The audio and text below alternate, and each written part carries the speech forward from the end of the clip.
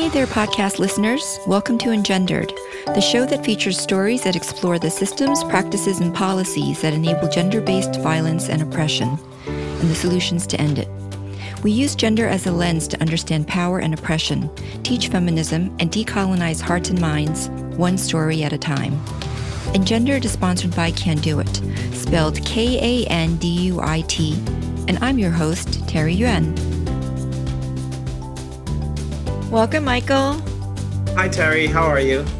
I'm okay. It's just a few days before the election on November 3rd as we're recording part 2 of our reflections on sex, womanhood, and femininity. So it's very apt because we'll be covering 4 episodes today.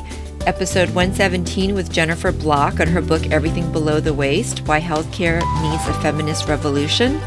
Episode 119, a Survivor Stories episode with Sophia on navigating the intersection of gender and race in healthcare.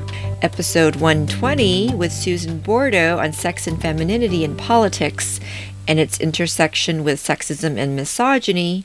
And finally, episode 121 with Kyle Myers on Raising Them, our adventure in gender creative parenting. So I'm feeling, as we record this, just a sense of heaviness because this topic, sex, womanhood, and femininity, even though we started it several months ago, and this is part 2 of our series, it resonates so much with me in terms of what is at the core of, as one person shared with me, American sickness. And so as we head into the election, issues of gender and gender inequality are so central to, I think, so many of the both political and economic and actually social issues as well that are on the ballot on Tuesday. What are your thoughts about that, just general, feeling, and how are you doing? I am feeling apprehensive about what's going to happen once November 3rd comes around. I feel that even if Biden gets elected, I feel that even if Biden has the most votes, I'm not sure if Republicans will allow everybody's vote to count. And I'm a little bit nervous about what is going to happen one way or another, right? Even if Biden wins by a landslide, Trump is still going to be in the office until January. And I feel like there's still so much harm that he could potentially do. So I just feel that the future is very uncertain. And in a lot of ways, I think I'm afraid for what may possibly happen, including violence and other things. This reminds me, this moment and this feeling that we're both referring to, reminds me a lot of the myth that when you leave an abusive relationship, everything will be okay. And in actuality, when you leave is actually the most dangerous time in the relationship. That's when things escalate because you've set boundaries for the abuser and you've said no, and possibly there's some external mechanism like an order of protection that's helping to enforce those boundaries. And so let's just say, Biden wins, and that's the sort of stake in the ground that we may put. And it's like saying, no, you have to leave the house, Mr. Abuser, and we have a enforcement mechanism.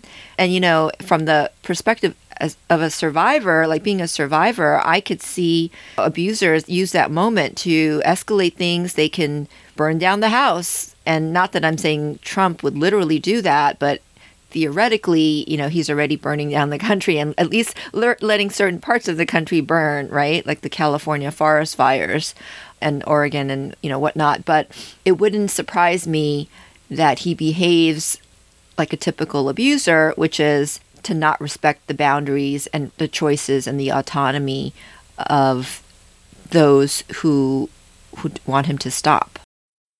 That parallel is so on point. It's amazing. You're right. He does display the typical pattern that we see in abusive relationships, right? Sometimes he'll say something like, well, if you don't elect me, right, then suggesting that the stimulus checks will be given if he remains in office, right? So sort of using these threatening tactics to force the person to stay. Like if this was an abusive or if this was an abuser and a victim, which it is. I think we're all victims here of his abuse. This is something that we would definitely see in a smaller scale. Yeah, actually, so that I saw a meme which I shared in social media about that. The quote that you said, like, if you don't elect me, quote, is similar to, so the two analogies are, well, number one, if you don't elect me, you're going to be worse off. With the other guy is like saying to someone, if you want to leave me, then you're not going to find anyone better than me in a relationship. That's one analogy. The other analogy that was relevant is he was at a rally recently and he said, if I don't win, in other words, if you don't elect me, I might leave the country. And so that's akin to someone using emotional manipulation and saying, if you leave me, I'm going to try to commit suicide, threaten harm to themselves, or I won't be around for you anymore, to help take care of you, even though he's not doing any kind of caretaking. But those are the analogies that I saw online, and I'm so happy that people were able to make those connections as well, because that's actually hopefully the beginning point of recognition for women, which I've told you in the past, we are the minority disenfranchised group who don't have a uniform agreement that we suffer systemic and structural sexism, which is why so many women are in support of someone who is actually advocating for policies that hurt us and harm us. And so let's go straight into those policies. The first two episodes that we're going to be looking back on is Jennifer Block's book, and then Sophia, a survivor of gender and racial inequities in healthcare. And healthcare is actually on the ballot. One of the biggest threats that Trump has been making for 4 years is that he's going to dismantle the Affordable Care Act. And the Affordable Care Act has helped to prevent women, because being a woman is a pre-existing condition. And prior to the Affordable Care Act, you might be denied care or coverage because you had given birth before. That's considered a pre-existing condition. I think that definitely this goes back to, the referendum on women, that this book for me was so eye-opening. I think you heard me talk to Jennifer and share how I think that every woman should read this book and give it to their daughters and granddaughters, because we need to know how the healthcare industry, in my opinion, is maybe not actively, but certainly passively conspiring against women by not centering our needs in research, by not training doctors and nurses in the medical profession properly about how to diagnose female-related conditions and treat them effectively and humanely and make it affordable and accessible. So that's my take, and I'm curious. I mean, obviously you didn't read the book. Was it sufficient to kind of open your eyes too? Yeah, to just listen to what she had to say, what Jennifer had to say. I think that you saying that you're having an opinion, that it is your opinion that these things are happening. And based on what I heard, it seems like there is a lot of evidence supporting that opinion, right? One of the things mentioned in the podcast was when it was stated that doctors aren't trained necessarily in treating certain conditions like fibroids.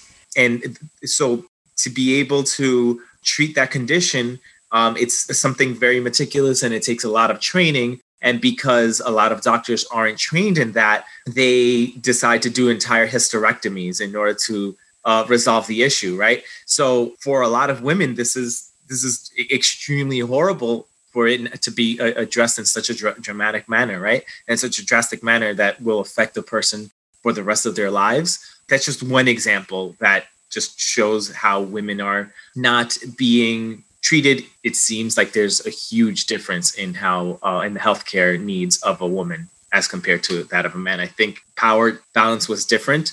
Women would be treated in a more fair way in the healthcare system. So yeah, I mean, there's definitely the research aspect, which is that more funding is distributed to men's quote unquote diseases than women's, especially when you look at the proportion of illnesses and the prevalence, that there's many conditions that disproportionately affect women, and there are greater numbers potentially and also higher prevalence of for women to get those conditions or diseases, and yet there's not that same amount of allocation of funding. And funding, you put your money where your mouth is. And if you care about women, then it's important to be able to allocate resources to make sure that what's going into our bodies, what we're putting inside, ingesting, or on our skins, or removing from our bodies, are being done in a way that's ethical and thinks about the long-term impacts. Like when you talked about the hysterectomies, it's amazing how I believe the statistic was a third of hysterectomies are unnecessarily performed. So, for example, endometriosis is a condition that Sophia had, and it's estimated to affect about 6 million women and cost billions of dollars as a result to our economy. And few research dollars are even allocated to that, to understanding it. And the worst part is, this just shocked me, that you don't even have an ability to confirm the diagnosis through a lab test for endometriosis. So the only way to confirm is through exploratory surgery. And there is no other condition, according to Jennifer in her book, whether it's male or female condition, where the only procedure of invasive surgery is required in order to assess if you have a problem or not. And you can't just do a medical test, a lab test. So that, I think, is outrageous, because any surgery is risky, no matter how innocuous it might seem. Right. So, yeah, one of the things that you mentioned was how the healthcare system is, you're right, it treats certain individuals very differently from other individuals. But money seems to also be a motivating factor in a lot of these procedures. So, for example, one of the disparities that I saw that this conversation reminded me of is how, for example, when Trump got diagnosed with COVID, he tested positive for COVID, he was treated very differently from the regular population. I'm sure that the doctors gave him medicines that were not necessarily something that the average person can get. And I think in a similar way, women aren't, not everybody's going to be treated in the same way. And I think that when you had the conversation with Sophia, she gave some examples of how she was treated in the hospital based on the different people that she interacted with. Yeah. And so, back to Trump, I think that's a great example is, number one, he received experimental drugs that are definitely not available to the public. The second privilege that he had was he actually got treatment before his condition worsened to the point where, for the regular person, we have to wait until we're so serious that we need to go to the hospital and possibly get hospitalized, right? Like there are certain symptoms that we need to have in order for anybody to even want to give us any drugs or treatment. And so for him, he received basically preventative or prophylactic treatment that helped to not possibly worsen his condition and maybe ward it off altogether. Who knows? Yeah. And it seems that right now his rhetoric is more along the lines of like, well, we defeated the virus. And this is one of the accomplishments that the Trump administration has done, despite the fact that many people are still dying in the United States of COVID, and they aren't getting the same treatment that he is. I think that he probably uses his example as like, well, see, the virus isn't as bad. It's not a big deal, and I'm fine. And I was able to continue regardless of the virus. So I think that it's another one of those abuser tactics that he's displaying. Yeah. And unfortunately, in terms of its impact on us in policy, looking at the recent Supreme Court charade of a confirmation, I think Jennifer's book makes clear that an underlying reason for the medical industry and research and all of these systems interacting together to deliver basically substandard medical care to women or give us unequal care is because there's such a rush to want to control our bodies and put aside our pain and dismiss any calculation of pleasure. in the equation. So, for example, you mentioned earlier, her book starts with the pill and the history of the pill, which is a form of hormonal birth control for women. And it's very apparent from reading that chapter, to quote what she said, hormonal birth control is a form of harm reduction, not empowerment for women. So one of her interviewees said that because the offering non-hormonal methods gives women sexual agency. And if you are the one who's taking hormonal birth control, then it takes away the responsibility from your male partner in a heterosexual relationship from having to participate in decision making around what he's going to do. And so if you say, I want you to, let's say, get a vasectomy, which is reversible, by the way, and as opposed to hormonal birth control and other hormonal interventions that do have a lasting effect on our bodies, on our fertility, on our health, etc.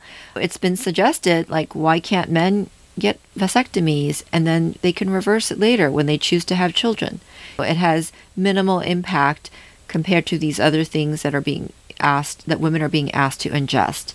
And part of the reason is because the system, patriarchal system, enacts all of these different controls, one of which is putting barriers from women to make decision making on our own and to get pleasure from sex. And so that's definitely one reason. Right, I agree. I think another way that another barrier that women have regarding their healthcare is that lack of information. I think that one of the things that was also mentioned was the reduced use of midwives to be able to help guide the pregnant woman through the whole process of pregnancy and delivering the baby. Since since they've been sort of phased out, it seems that the hospital has more control over all the different aspects of childbirth. So I think that it's also a lack of information and other resources that is used as another tactic to control women's bodies. Yeah, and the midwives too, it's also about profit making because hospitals then get to make money from all of these extra charges they could tack on to the bill. Like they could charge you for this medication or this person checking in on you versus a midwife who, and obviously the biggest thing that they could charge you for is a cesarean, an operation that many people don't want to have.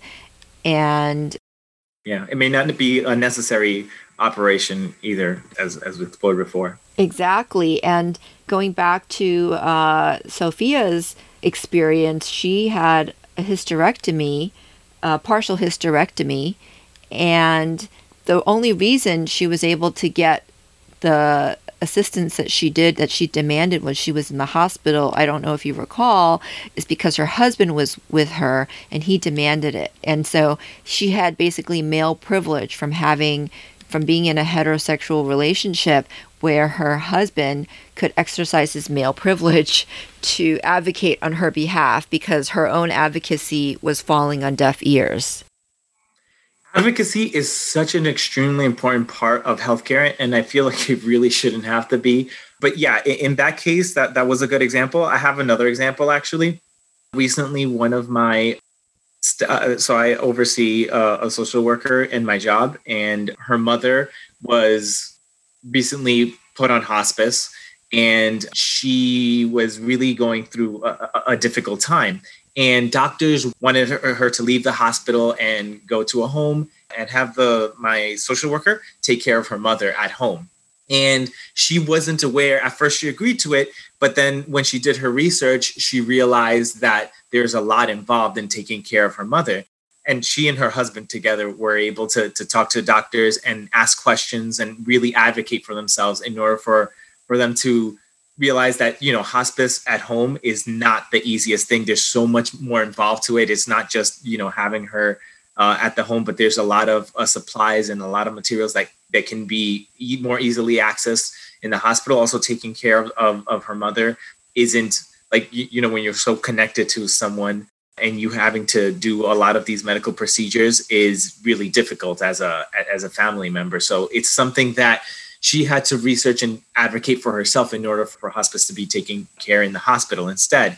So I think that's just another example of how it's really important to advocate. And I think that Sophia really highlighted that advocacy is so extremely important, that she also had to have that good relationship with the doctors.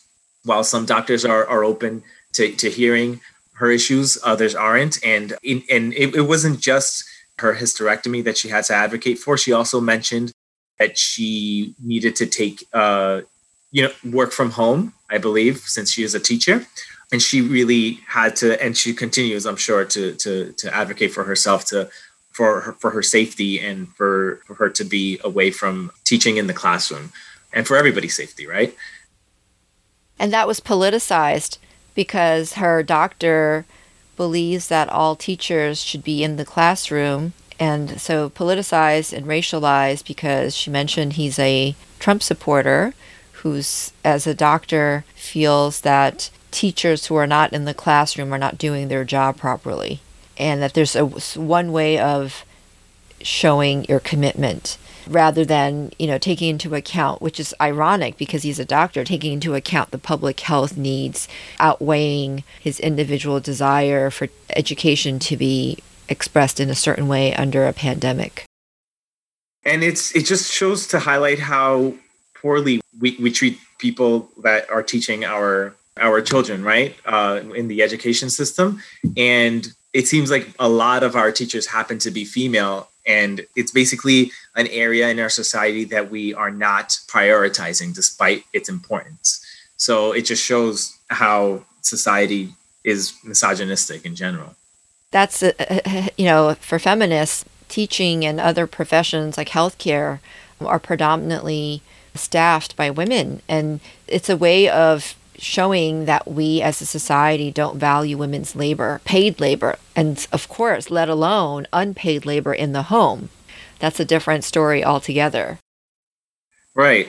It reminds me of a little internet comic that I read where they have two people looking at, there's these two men play with basketball shorts and have a basketball next to them, and they're looking at a limousine, and one says to the other, look at that teacher. She gets paid over $1 million a year, and we have to toil here playing basketball in order to earn minimum wage. It shows like the ridiculousness of like, why do we see this as a comic thing? Well, that should be the reality, right? Teachers should be compensated for doing so much benefit to society. While and that's just an example, basketball players, but there's so many male-dominated professions that really don't have the best interest in mind for society as a whole.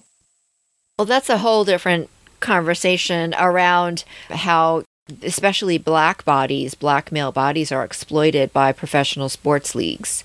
So under capitalism, their bodies are in some ways uplifted. They're certainly compensated, very few of them, but not enough to account for the racism that they experience and the risk that they're putting their bodies through. It's like in football, for example, the traumatic brain injury was hidden for many, many years. And so I think that in general, this overarching capitalistic mindset of profit above all else, regardless of what kind of harm is being inflicted, is something that we really need to take a look at deeply. In a previous episode, we talked about decolonizing wealth, and capitalism is not at all something that's devoid of interrogation because of its colonial history as well as its patriarchal mindset of exploitation and extraction.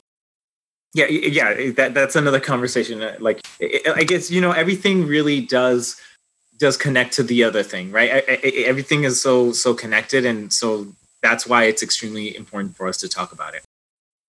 So before we go on to the next episode in our series, I just wanted to give this final example of how final two examples of medical treatments or devices that were made to treat women's conditions that really I think just are so deeply unethical. Thankfully, one of them has been proven to be so.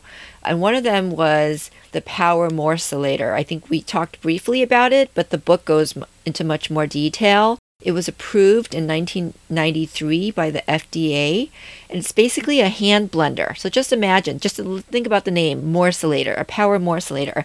You have a hand blender that did not have a single clinical trial, okay? And it was used to look at or treat what was believed to be some sort of gynecological condition.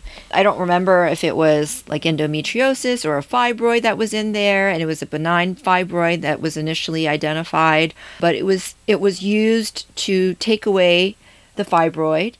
And then later on, can you just imagine this blender, like you're like taking out what you think are benign cells, and then it turns out later, once you test them, they were cancerous.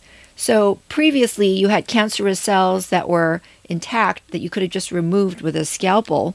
And now you've spread all of the cancerous cells in this woman's body who later died from cancer. So that's one example which I just was horrified by. And another is transvaginal mesh. Okay, so this was supposed to be, was a permanent contraceptive. Okay, so it was called Escher. So it's basically a non-surgical method of sterilization. And what happened was, number one, once it's implanted in your body, there was no way of taking it out because it kind of enmeshes. That's why it's called mesh. It enmeshes with the rest of your organs. And so it caused bleeding and pain, and then there were parts of it that were, patients complained that they were migrating or shifting and then therefore punctured other organs that it was next to. So essentially, once it's implanted, it's permanent and irreversible. And what's the kicker is that this transvaginal mesh was never tested in humans. And it didn't come off the market until April of 2019, decades after it was first introduced. I mean, it's just crazy. Yeah, that's absolutely horrific to know that so recently we've been still using these awful archaic methods that aren't tested. I think one of the things that you mentioned is that a lot of testing and trials are done for that are done for the general population are done on men and men's bodies, and not necessarily women who may react to it differently. There isn't enough research done with women in order for their healthcare needs to be addressed. So I hope that changes and that we are taking steps to do that. Well, it requires education. We need to be informed about it, and then we need to advocate to our public officials to allocate funding for it.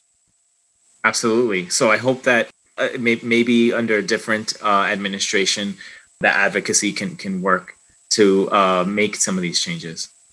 Well, I think the first thing we need to do, Michael, let's be honest, right? We have to center science because there's been so much science denial and subordination of science to myth and opinion, science and fact, I should say, to myth and opinion, that we need to we need to help make it popular again for science to rule. I mean, like I read an article recently, I think it was in The Nation, about the damage that the Trump administration has done to science in general as an institution, as a culture, is going to last for generations because you have the loss of funding. You have, obviously, with the pandemic, you have a lot of people leaving the field and then afraid to actually speak up about science because they're going to be, the truth in terms of the science is either being asked to be ignored or erased or denied.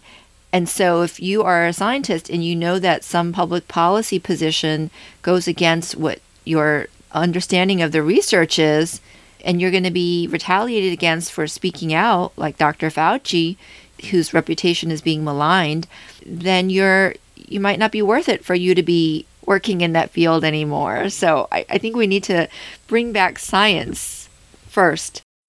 I really, really hope we can do that. I think that does lead us into the next episode, since we're talking about politics, with Suzanne Bordeaux, episode 120. where she opens up that conversation about what happened in the 2016 election, so we can learn from our mistakes from the past and hopefully make better changes. Susan is a very well respected cultural historian, and she said that up until her book, The Destruction of Hillary Clinton, which examined the sexism and misogyny and how it informed the decision and the outcomes of the 2016 election. Up until that book, all of her books had been very well received and covered by the academic and media community. And somehow that book, very few people wanted to read it or review it or promote it. And it was like a grassroots effort that she had to do. And, banging this drum by herself, whereas everybody else was like, yes, it's true. You can blame Russia and you can blame Comey, but underlying Comey even is still this very deep-rooted sexism and misogyny. Like, would he have done the same thing if she were not a woman? If it were not Hillary, who has accumulated decades of attacks from the right, many of which are based on their own paranoia and their desire to discredit the feminist community. In the same way that people discredit scientists, I think a lot of people also discredit historians. In the same way that what happened to Hillary has happened before with other discussions where people talk about the shift, where Democrats became Republicans and Republicans switched to Democrats of many years ago.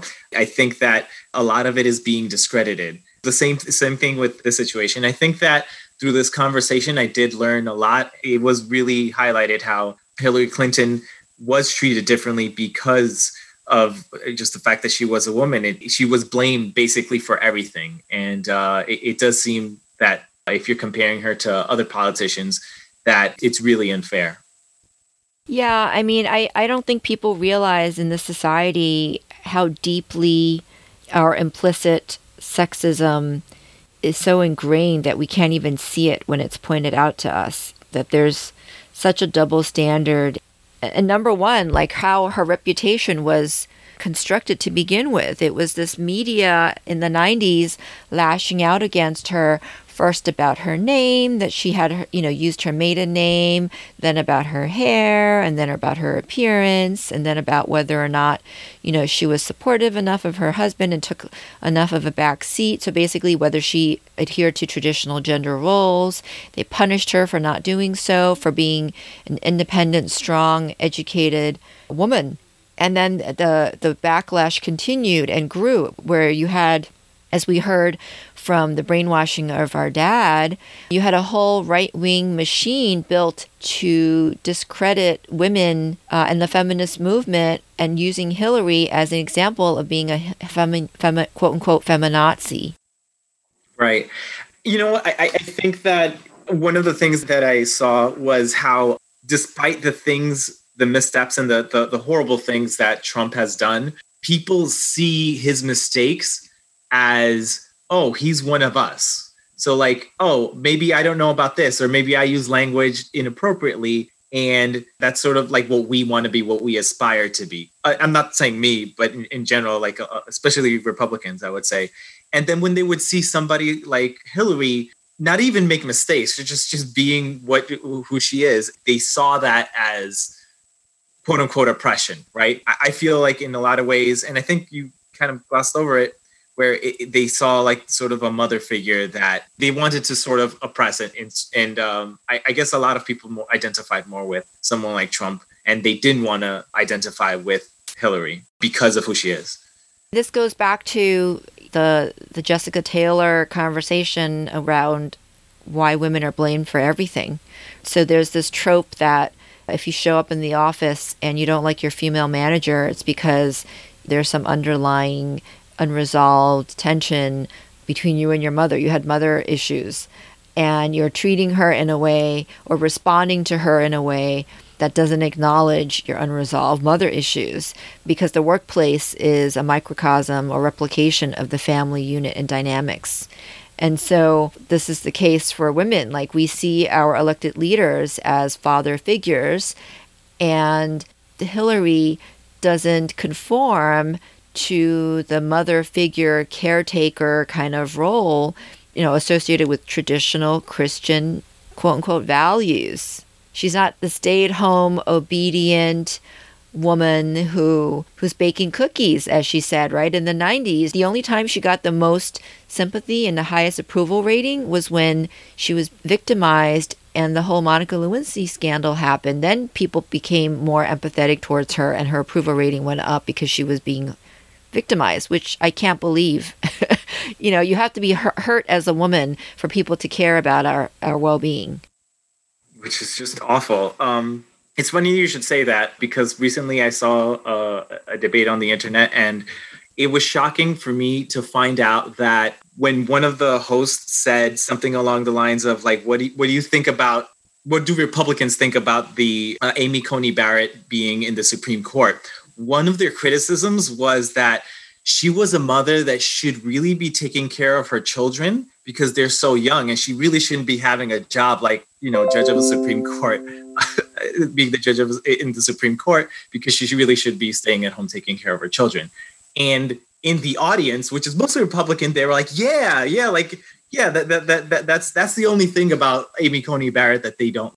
So it's shocking that this sexism and these awful thoughts on women are just paramount, no matter who they are. It's just ingrained in American culture. Yeah, and it's too bad because she's a pawn. She's being used as a pawn to enforce gender roles, even if she's given some power right now and some visibility. Ultimately, it's going to harm her and all women for her to be siding on the side of policies and decisions that disempower women, that take away our right to make decisions about our own body and our right to privacy, our right to economic, political, and social empowerment and autonomy. Absolutely. It's very sad that a person like that has been put in the Supreme Court. I hope that things change. It's a really, really unfair situation. But yeah, you're right. I think one of the other things that you highlighted in that episode were comparisons to Bernie, which, by the way, I approve with Bernie's policies. I think that his rhetoric on universal health care is great and free college. I think he has a huge base of people that support him and that there's a lot of enthusiasm. But at the same time, I do see that there is this trope that he's sort of the father. And if you're comparing him to Hillary, in a lot of ways, I do agree that some of his base may have worked against the election of 2016 election against Hillary. So I see that as a flaw in society that really should be addressed, because that's not something that we should be promoting, the sexism. Let me remind you that, universal health care was not something Bernie came up with. And actually, Hillary tried to work on it in the 90s, but people basically cut her down. And we could have had a healthcare plan, universal healthcare plan back in the 90s if they weren't so sexist and worrying about her appearance and what role she should have in her home. I understand that, but another thing that was stated in this specific episode was that it seems like Bernie he was the one who defined the progressive movement. It seemed that's strictly what the author said. So it seems like despite the reality, despite the actual facts, it seems that the truth is that people have seen him as a leader in that way. So maybe misinformed, but I'm not the only one, right, who operates under these assumptions. I mean, let's talk about Bernie. You don't have the book in front of you, but there's a whole section early on in the book where Susan shares quotes by Bernie bros that are sexist. And I can't read them out loud because they have curses in them and they have expletives that are derogatory to women. And they basically incite violence as well, violence towards women. And so the fact that there's this subset, however big, of supporters that have now been labeled Bernie bros, and Bernie has not been as vocal as he should be to denounce them and their tactics, I think is a big reason why I find his misogyny to be more important than his policies. Like, yes, you can support certain policies, but then it's kind of like, we can look back on different points in history. There are lots of civil rights leaders, male leaders, who were fighting for Black liberation, and yet, at home they were beating their wives, and what Black women in the communities had to be quiet about it so that they could elevate race over gender. And now we're Black women. Black women are now experiencing the intersection of sexism and misogyny and racism, misogynoir, in healthcare, in jobs, in all different sectors, in poverty and in income inequality. And they haven't been uplifted through the civil rights movement because Black men left them behind. Okay. Let's say you're comparing Bernie to a person who may be fighting for rights, but at the same time beating their wives at home. I'm saying I don't know what he's doing at home, but he's definitely misogynistic and sexist. And he's certainly not intersectional because he doesn't have much to say about race. So all of his issues are women's issues. Healthcare is a women's issue. Education is a women's issue. Affordable college and public education, income inequality, workers' rights are women's issues. And he doesn't center women. He doesn't even talk about Equal Rights Amendment. Like, none of these things matter until we have the Equal Rights Amendment as some sort of minimal enforcement mechanism, because we have no enforcement mechanism if the category of sex in this country is not at the same level in terms of legal protections as other categories. We don't see sex as a strict scrutiny category. We see it as less than. Okay, but can we also acknowledge that maybe despite the negative, and I agree that Bernie has a lot of, you could call him misogynistic, that's fine. I think that we can take a look at some of the positive things that he's brought up to the national dialogue. For example, if you can look like at Andrew Yang, who brought up the idea of UBI. I think Bernie has brought up the idea of universal health care and talking about how the 1% has more wealth than have most of the wealth and power in the country, right? Or all over the world. The 1% has more wealth than the bottom 90%. Right. Having that as a discussion, I think bringing that up to the conversation, I think has brought some good. If you're taking a look, like, for example, MLK and all the amazing things that he's done, but at the same time acknowledge that he's human, that he has, just like all of us, misogynistic views. I forget to bring exactly MLK cheated on his wife or something like that. Like, these are things that I think as human, we may acknowledge, and we should definitely talk about it and address it. But in addition to what he's already brought up to the spotlight, I think, yes, it's important for us to critique him on his misogynistic views, but at the same time, also talk about the positive things he's talking about. Or however many people say those sexist views is indicative of the whole movement.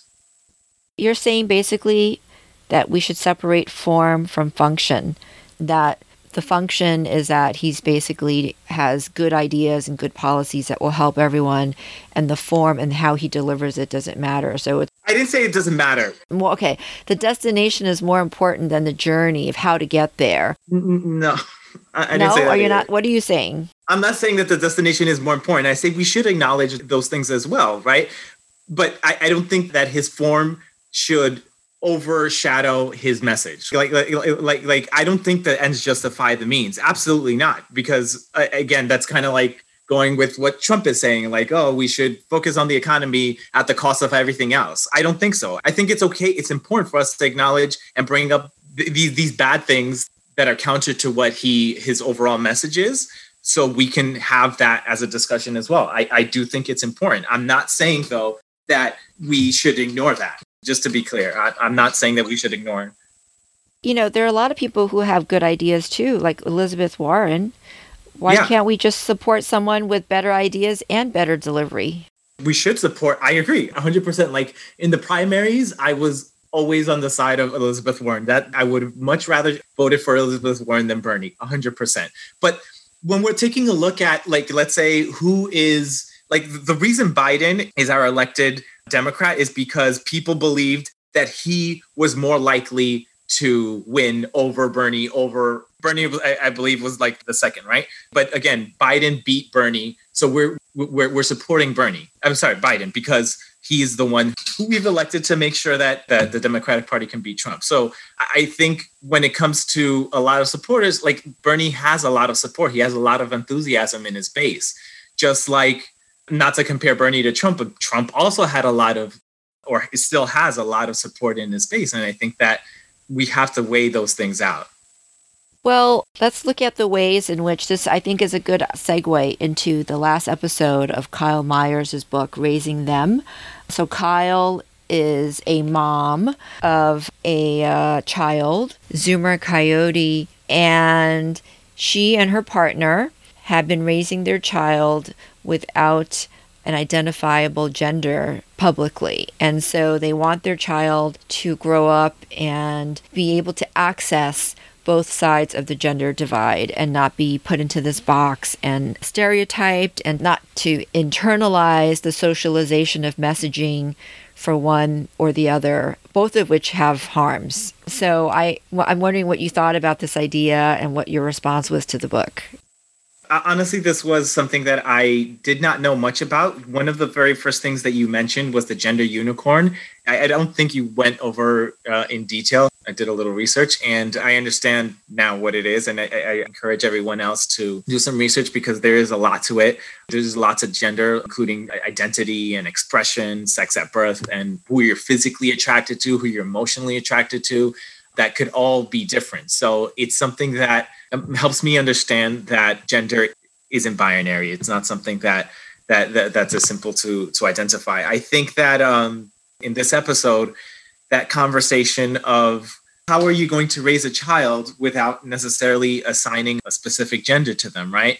I think that in today's society, I agree, it's so difficult because there's so many things that are gendered. You spoke about the toys, how toys are now gendered, and a lot more gendered now than they were in the past, which is something that it's funny. I went to a toy store a couple of years ago and I saw a cooking toy specifically for designed to show that for a girl, right? It was in the girl section and it was like a kitchen set to teach. So then I said out loud, oh, sarcastically, mind you, I said, oh, look, it's so they can train our young girls for them to become good wives or something like that, sarcastically. And someone else laughed. And I thought, I'm pretty sure that most of us do see this, right? That we're assigning these gender roles to our children. And it clearly is a problem, right?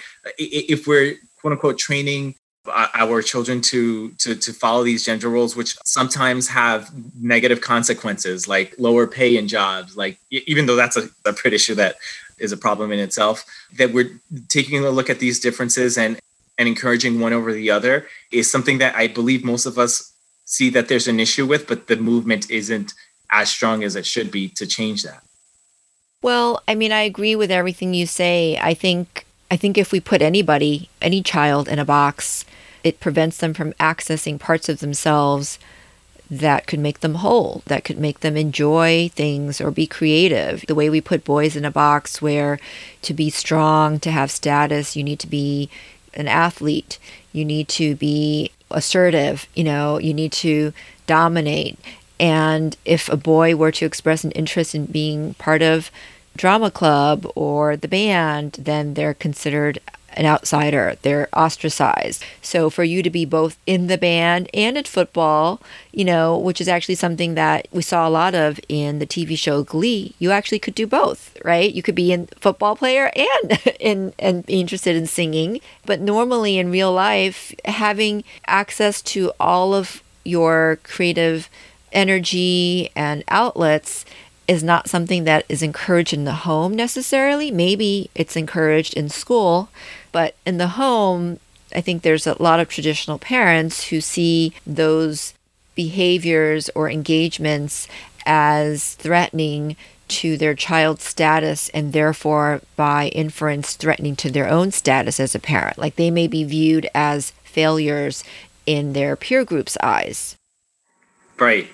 Which reminds me of me growing up. I went to a school called Aviation.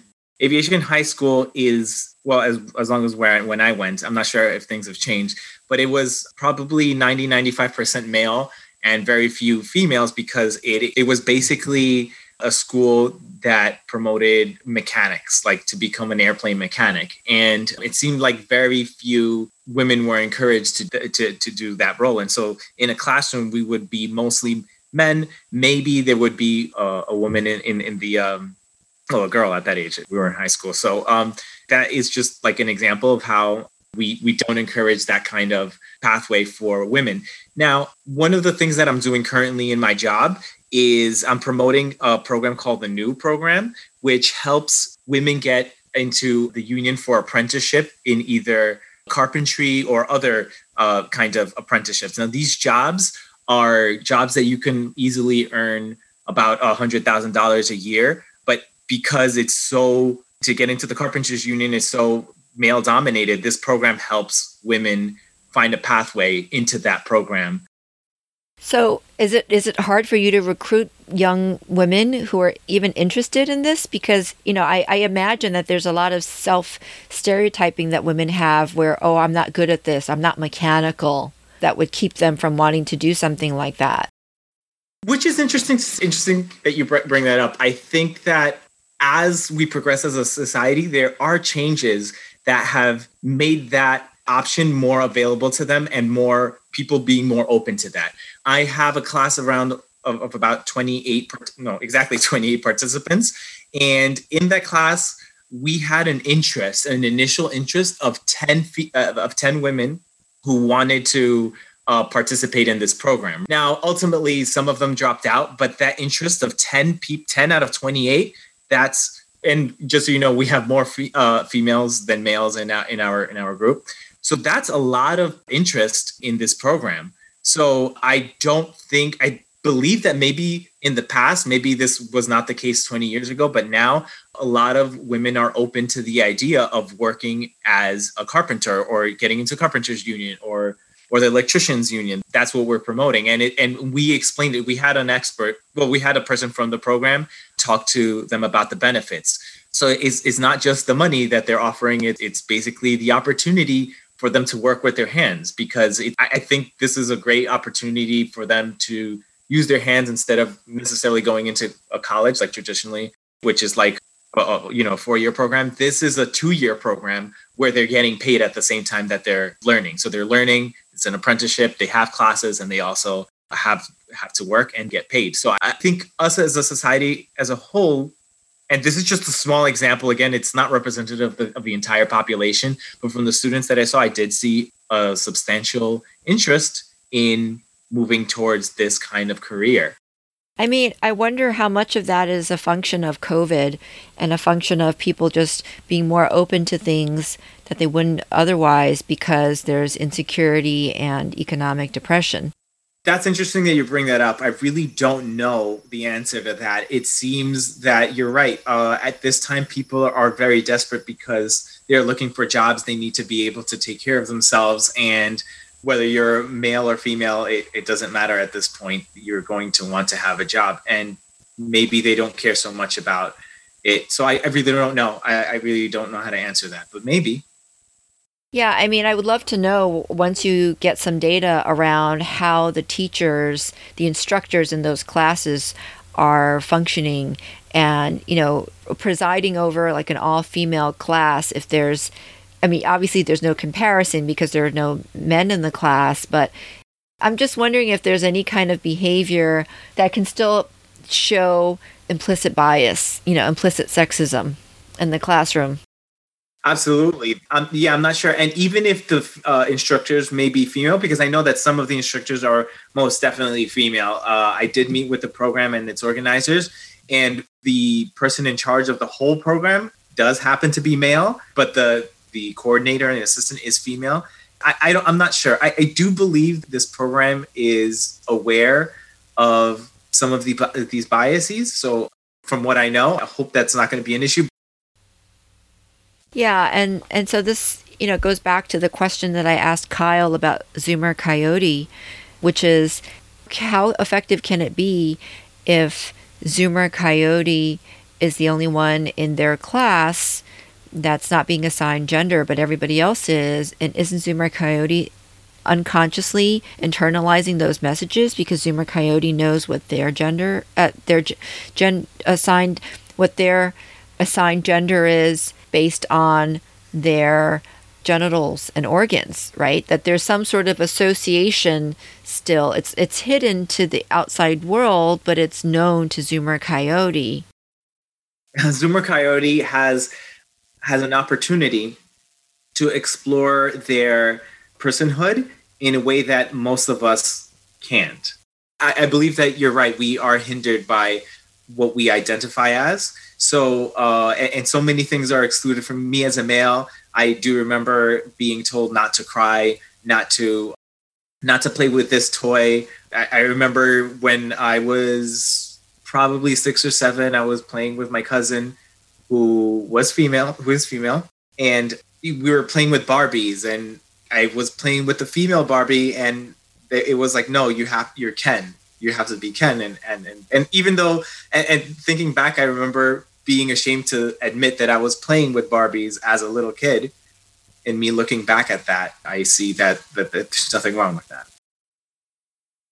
Yeah, I mean, I just think that it would be great if all of us can follow these. Not necessarily, I mean, it's a just personal choice whether you want to assign a gender to your child or not, but certainly you can encourage behaviors and access to toys, to clothes, to media, to books that are not gender specific, and make the whole world available to your child, not just half of the world.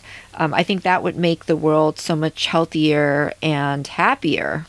One of the things that was mentioned in this episode was that in general, our children are exposed to in the media, even in books, to these already genders and how they've been assigned already. There's more stories about boys and what they went through, and less about girls, and so it's less inclusive. So I hope that moving forward, I hope that more they them pronouns are going to be used, and for us to just to be more inclusive of everyone in society.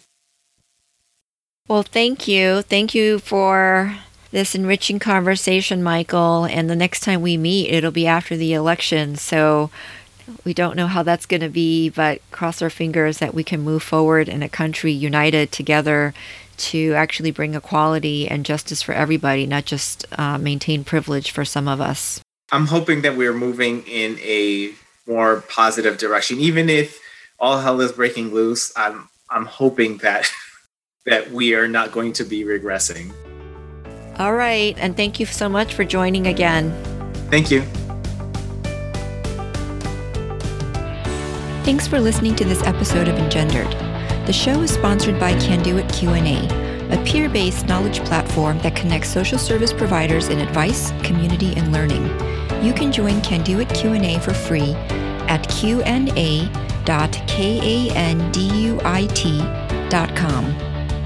I'd love to get your feedback and hear any questions or suggestions you may have for the show. Please email us at engenderedpodcast@gmail.com with your questions.